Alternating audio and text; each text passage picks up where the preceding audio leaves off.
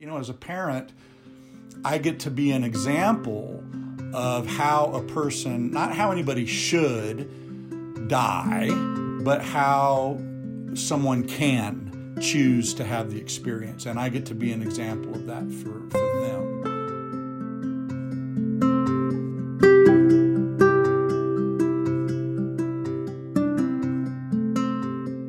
That's Glenn Buckland. Well, hi, it's so nice to finally meet you. Hi, it's very nice to be with you today, too. Thank you for the opportunity to chat it up. He's 56 years old. He's a father, a grandfather, a husband, a son, and a brother. And he doesn't think he's going to make it to his next birthday. He's choosing to be okay with that. He was even okay the first moment he heard that he had a terminal diagnosis, which was just about a year ago. Another doctor comes in and she says this. She walks in, it's just Katie and I, and she says, "You know what? We have some more test results back, and you are a very special person." And, I kind of smug. I'm like, well, that's what my mom always told me. And I said, I hope in a good way. And she was kind of smiling, and her face just went pale. And she said, no, not in a good way. She said, we've narrowed this down, and you have plasma cell leukemia. And there's only about 200 people. Actually, at that time, she said there's only about 150 people in America that have it. And there's probably not 300 people in the world that have it. So unfortunately, there's not a lot of research. There's not a lot of protocol on what to do. All we can do is treat it like multiple myeloma, try and get as aggressive as we can based on what your body will tolerate if you're open to that. And I said, so what does that mean? And she said, well, that, it's terminal. Like, whoa, terminal. And that's when I had that wow, this is really getting interesting. It wasn't like, oh my God. Now Katie, on the other hand, she got very pale and very emotional and had to sit down and, trying to compose herself, for my sake. But the doctor, answered all of our questions. And I said, well, what does that look like? And she said, well, blah, blah, blah. It could be 36 months if we get all the regimens just right, depending on how your body does. If we don't do anything, if you stopped right now, you're probably gone in a couple of weeks. If we start chemo, we feel pretty confident we can get at least, 6 to 9 months. If your body responds well, we could get longer.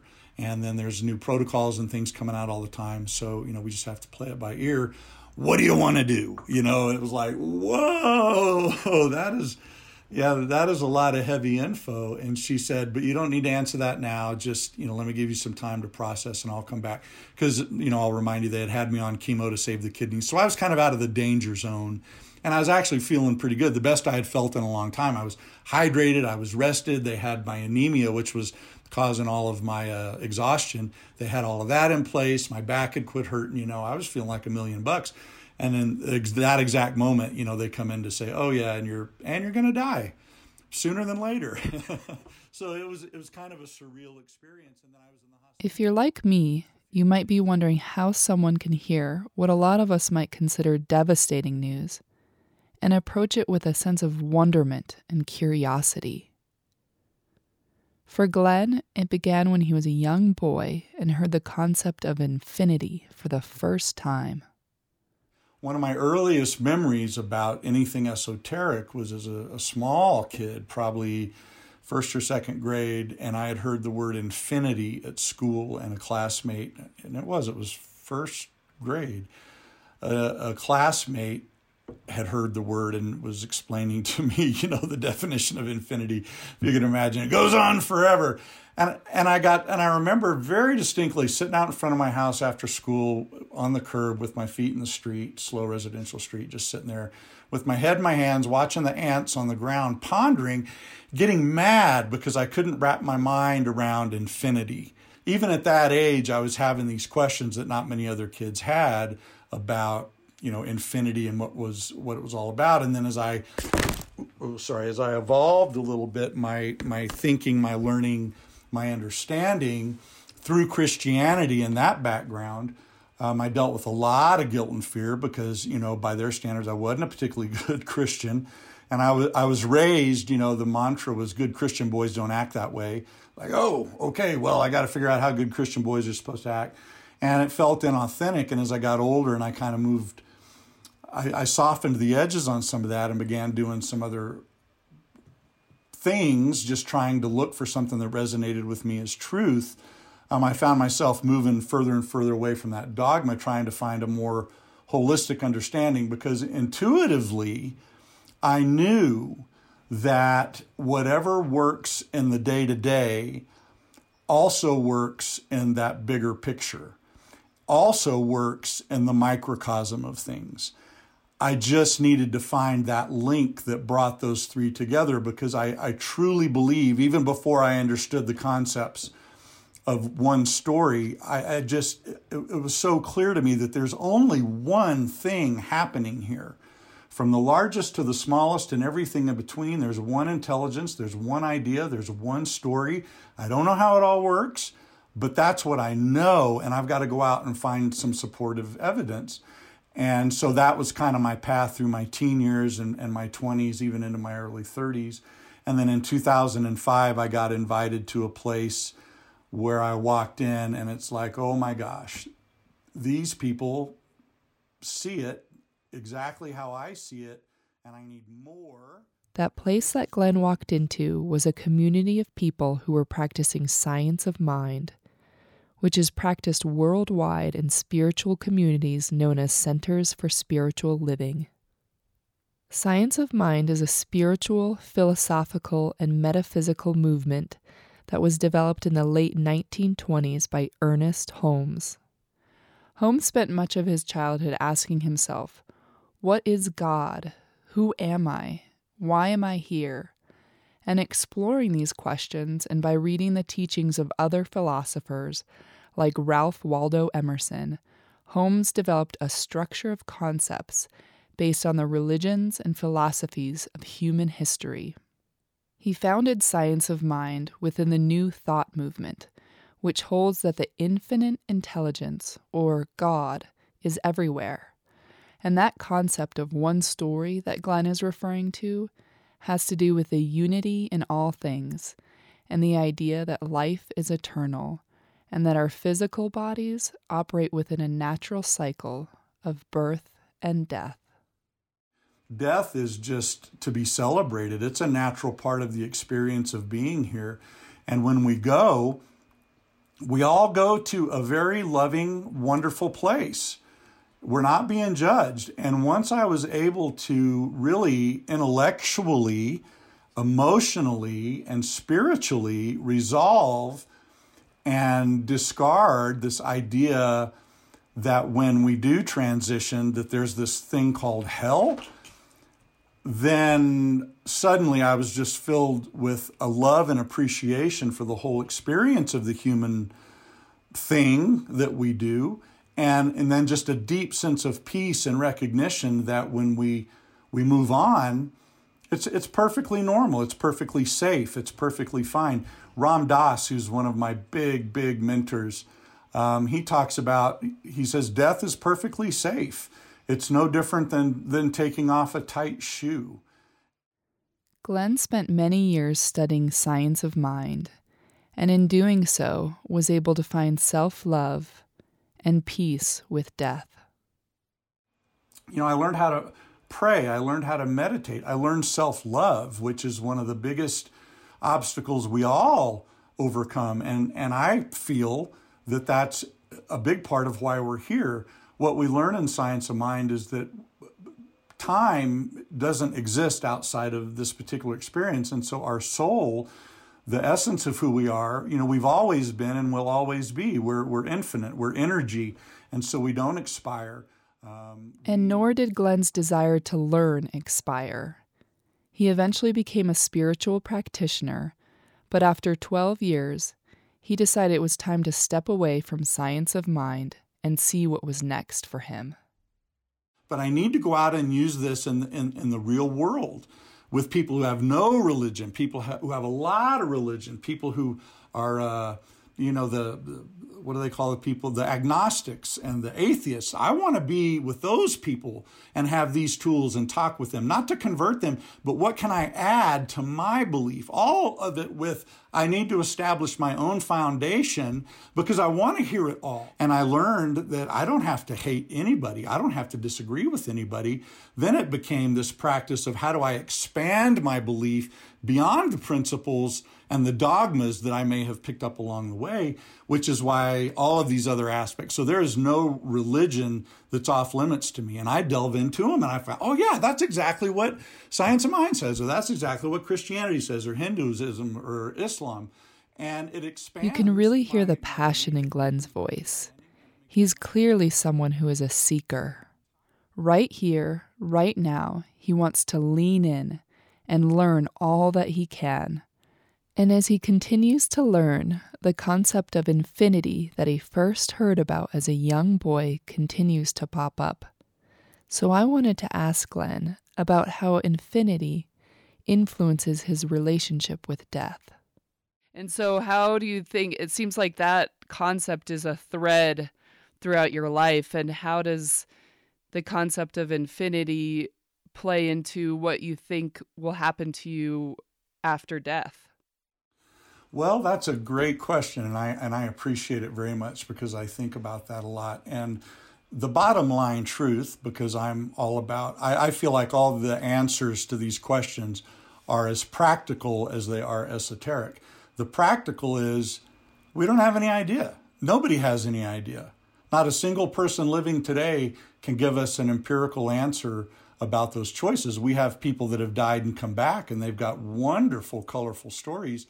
But what's interesting, and I don't know if Glenn went on to share that there are people who are studying such stories and are finding that a lot of the people who go through a near-death experience find that their near-death experience actually reflects what they originally thought death was going to be like. But for many people, the question still remains, what's after that? What comes next? For Glenn, he believes that we are an individualized, conscious expression of God, of one benevolent source and one nature, and that we are infinite. Maybe it's this idea of reincarnation. I try and refrain from using that term loosely because it means such different things to different people. And in the Hindu philosophy, for example, reincarnation is often attached with a bit of a hierarchy. So if you led a good life this time in terms of karma, then when you come back next time, you might be a little elevated. You might have an easier life. But if you had a bad life, you might come back as a worm in the dirt or whatever. Maybe, maybe not. I don't know. It goes back to nobody really knows. It's all conjecture. So I use that term very specifically, that reincarnation, the idea that, yeah, I might come back in another incarnation as a human. But I don't know. I also believe there's an infinite number of other things that I may potentially have the opportunity to do. Well, at this point in the conversation, usually a lot of people will say, well, what exactly moves forward? Because a fear of death that a lot of people have is what happens to my identity? What happens to my memories? What happens to me, right? Alexandria, Glenn, Katie, what happens to us? That's definitely a big fear of mine. What will happen to me, to my identity? While I love the concept of infinity, death feels very final to me. So it was really interesting for me to hear Glenn share his beliefs and what's true to him. But when we get to the other side, we have the benefit of this benevolent love. We have the benefit of this benevolent guidance. We have this benefit, I think, of clarity, of understanding. There's a lot of work to do there in terms of processing this. So what moves forward, I believe, and again, what all the teachings believe, is our identity moves forward, but not in the way that we think of ourselves here and now.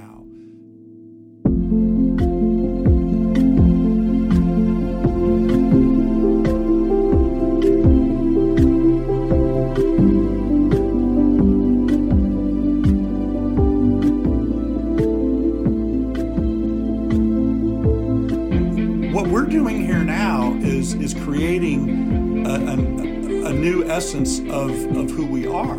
So this experience is making something of us that we won't fully realize until we're on that other side, right? You can't appreciate the beauty of the entire forest until you're out of it, right? When you're in it, yeah, it's great. And we're in it now and we can go, oh, look, beautiful tree, beautiful sky, beautiful whatever. But until you've zoomed out to see the totality of it, you don't really know what you've seen or what you've done or where you've been or what it made of you. And my perfect heaven, if you will, the way I fantasize about it is I get to go into a room that's got like Google for the universe, right? And I can go back and relive every second of my life on this plane, but I can look at it from the aspect of everyone else that was involved in my circle. So I can see my egocentricity. I can see where maybe I've healed that. I can see things that maybe I didn't heal while I was here, and that might be an indicator for the work that's yet for my soul to do. And that may become relevant for me in terms of what I decide I want to do next, because I believe, who knows, none of us know, but I believe that I will have input into my next experience. I believe you will have input into your next experience, but a lot of that is going to be based on what's next for my soul.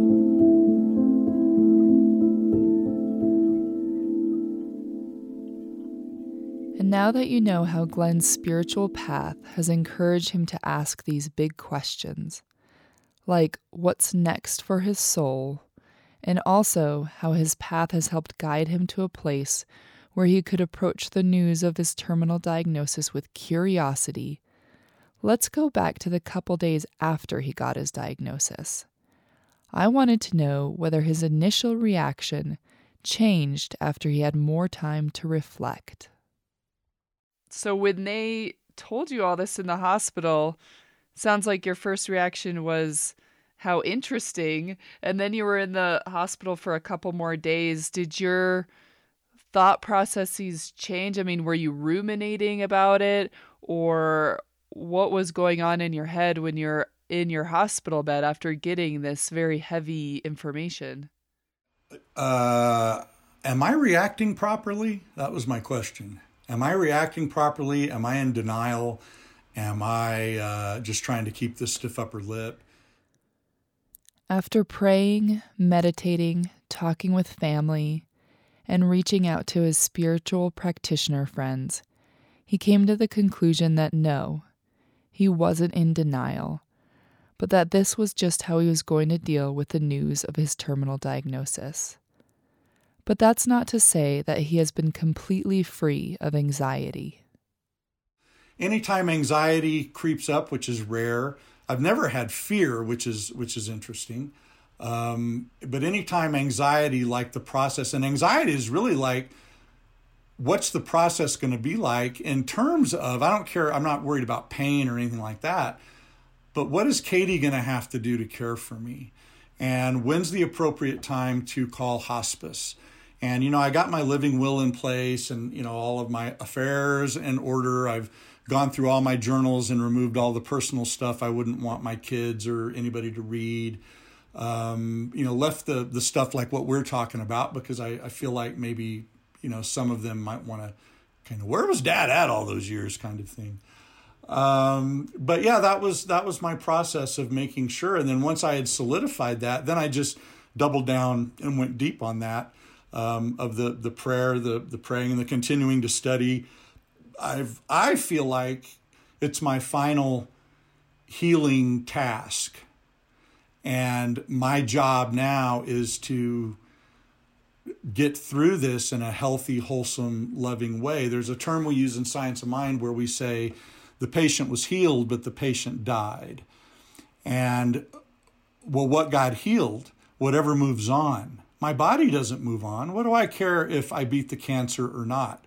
If I've healed my heart, if I've done what I feel like intuitively I've set out to do, which in my case, I think a big part of it was self-love and learning to really love other people, get right with vulnerability, learning to be weak. I'm 6'4", went through my whole life as this big, stern guy, because I had a hard time being weak and vulnerable. Well, guess what cancer does? It really helps you get right with being weak and vulnerable. So I look at it like that, like this is on earth, this is my final chore. And it seems as if some of Glenn's worries have had to do with the logistics surrounding his death, like when it might be the appropriate time to call hospice. So I was curious about how attached he was to having a specific number for his prognosis, to potentially help guide him in making this decision. And so at this point, have the doctors given you a prognosis? Do you know what it is? Do you care what it is? I do, from the standpoint of my family. Because everybody's trying to prepare emotionally. So I do care from that standpoint. I do follow my numbers and I do ask. But doctors in Western medicine are so evasive, and they're like lawyers in terms of the language that they use is not the language that you and I use. So you've got to really listen and know when to ask questions, because you might come away thinking one thing and it meaning something entirely different. So the reality is, if I stopped every... He went on to share that the range he was given could be anywhere between 3 months and several years, depending on his treatment goals and his choices. But Glenn's intuition is telling him he has a 9 to 12-month window. But what's more important to him than a number is that he doesn't suffer. When we started the chemo, I said, if I'm having these side effects, I'm done. I am not attached to being here. I'm indifferent to the outcome, stay or go. My one thing is I ain't going to suffer. Not because I'm afraid of suffering, but because I feel like it's needless. I feel like the universe has given me this beautiful, comfortable, magnificent exit strategy, and it's mine to screw up. If I want to fight it tooth and nail for every hour, every month, whatever, the universe says, great. If that's what you want to do, fine, we support that. But hey, just remember, you have this really easy out kind of thing here. When I asked my doctor with people with plasma cell leukemia, what does the end look like for me?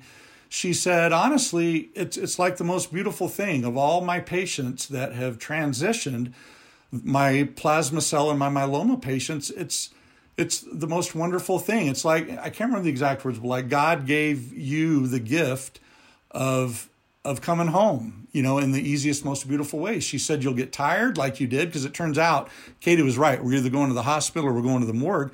She said, if you hadn't gone to the hospital in another 2 days, you would have just gone into a coma.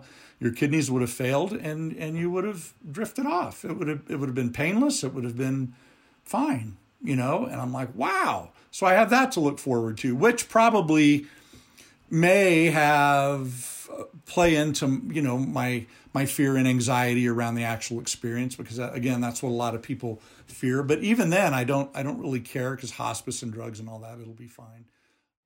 I can't help but be in awe of Glenn, in his trust in the process of death, his belief that things will be just fine, and his sense of peace with dying in general.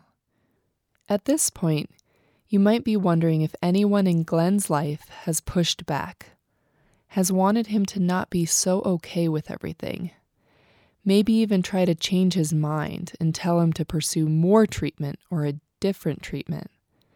And if so, how does he navigate those conversations? When you have this terminal diagnosis, you can pretty much say whatever you want, and nobody's going to challenge you. Nobody's going to argue with you. Nobody's trying to change your mind. That's not true. That's true for me.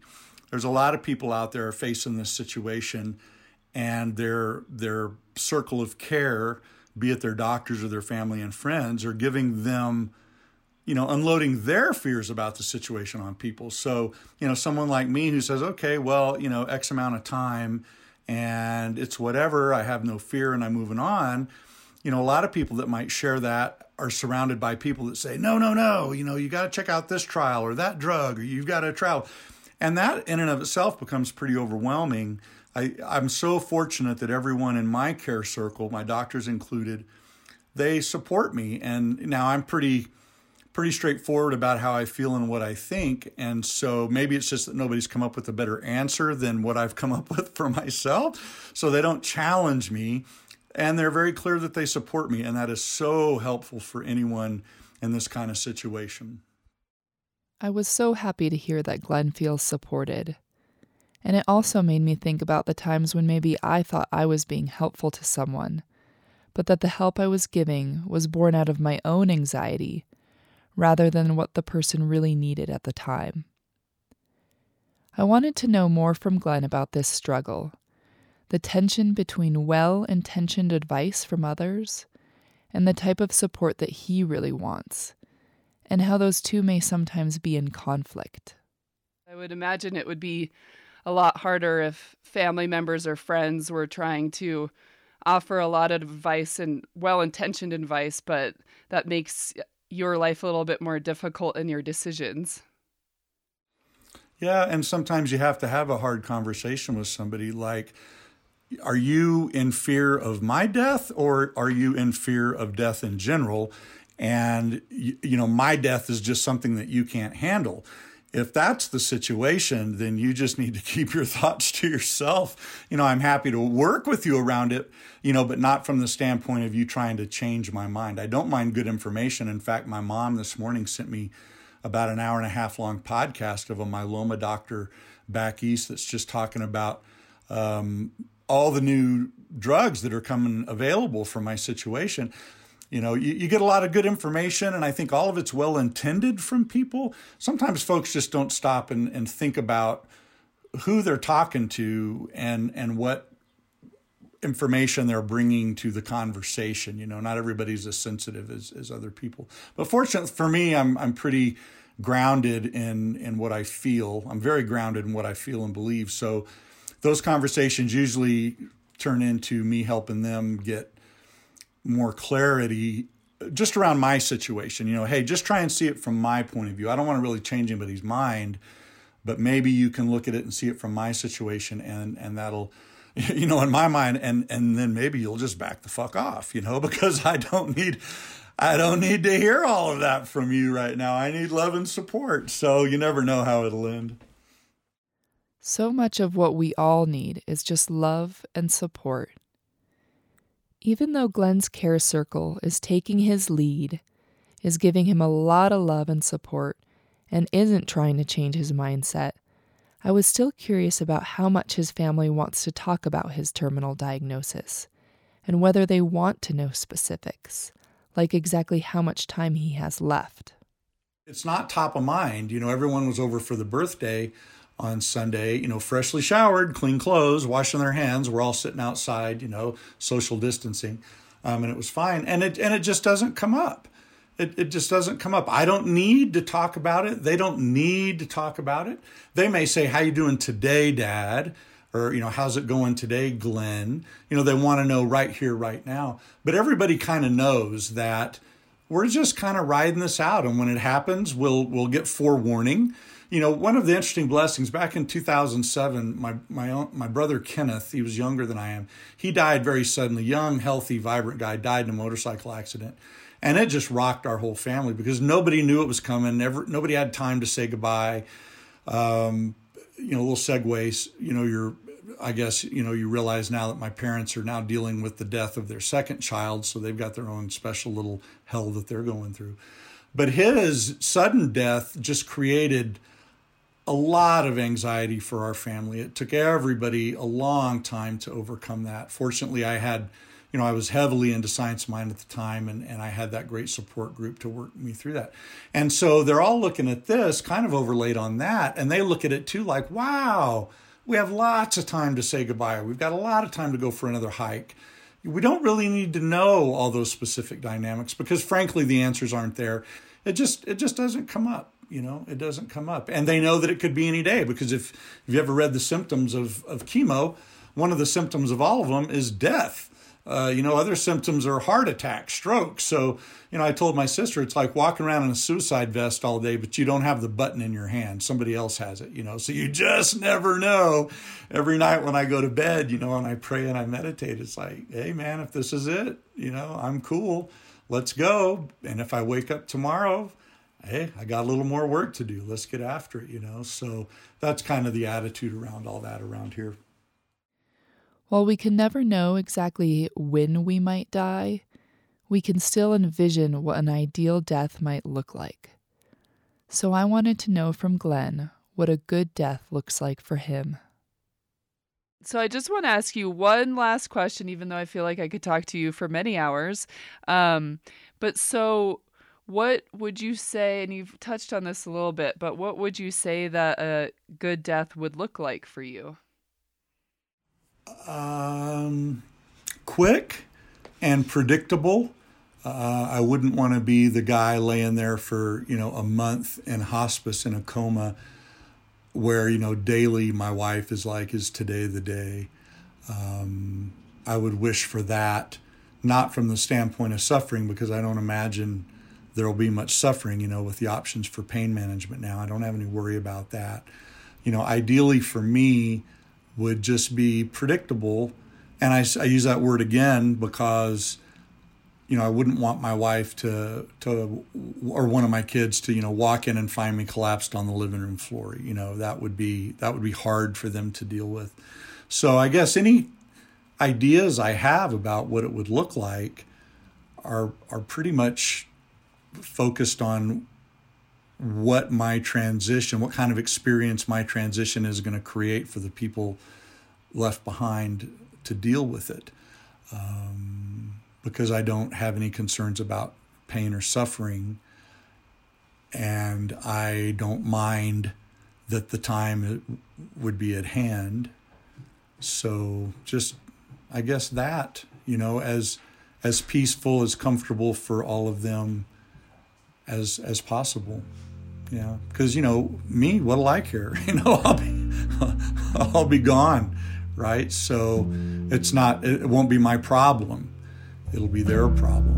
And I don't know if you've ever bungee jumped. I haven't. My wife did, and she tells the story, but you're standing there, up in the air, and you're like, the worst part is that anticipation of, before you actually jump off the cliff or the thing or whatever. It's like, is it happening? Is it happening? Is it happening? And so to mitigate that tension or that angst for, people here that are dealing with it, that would be my hope, my prayer.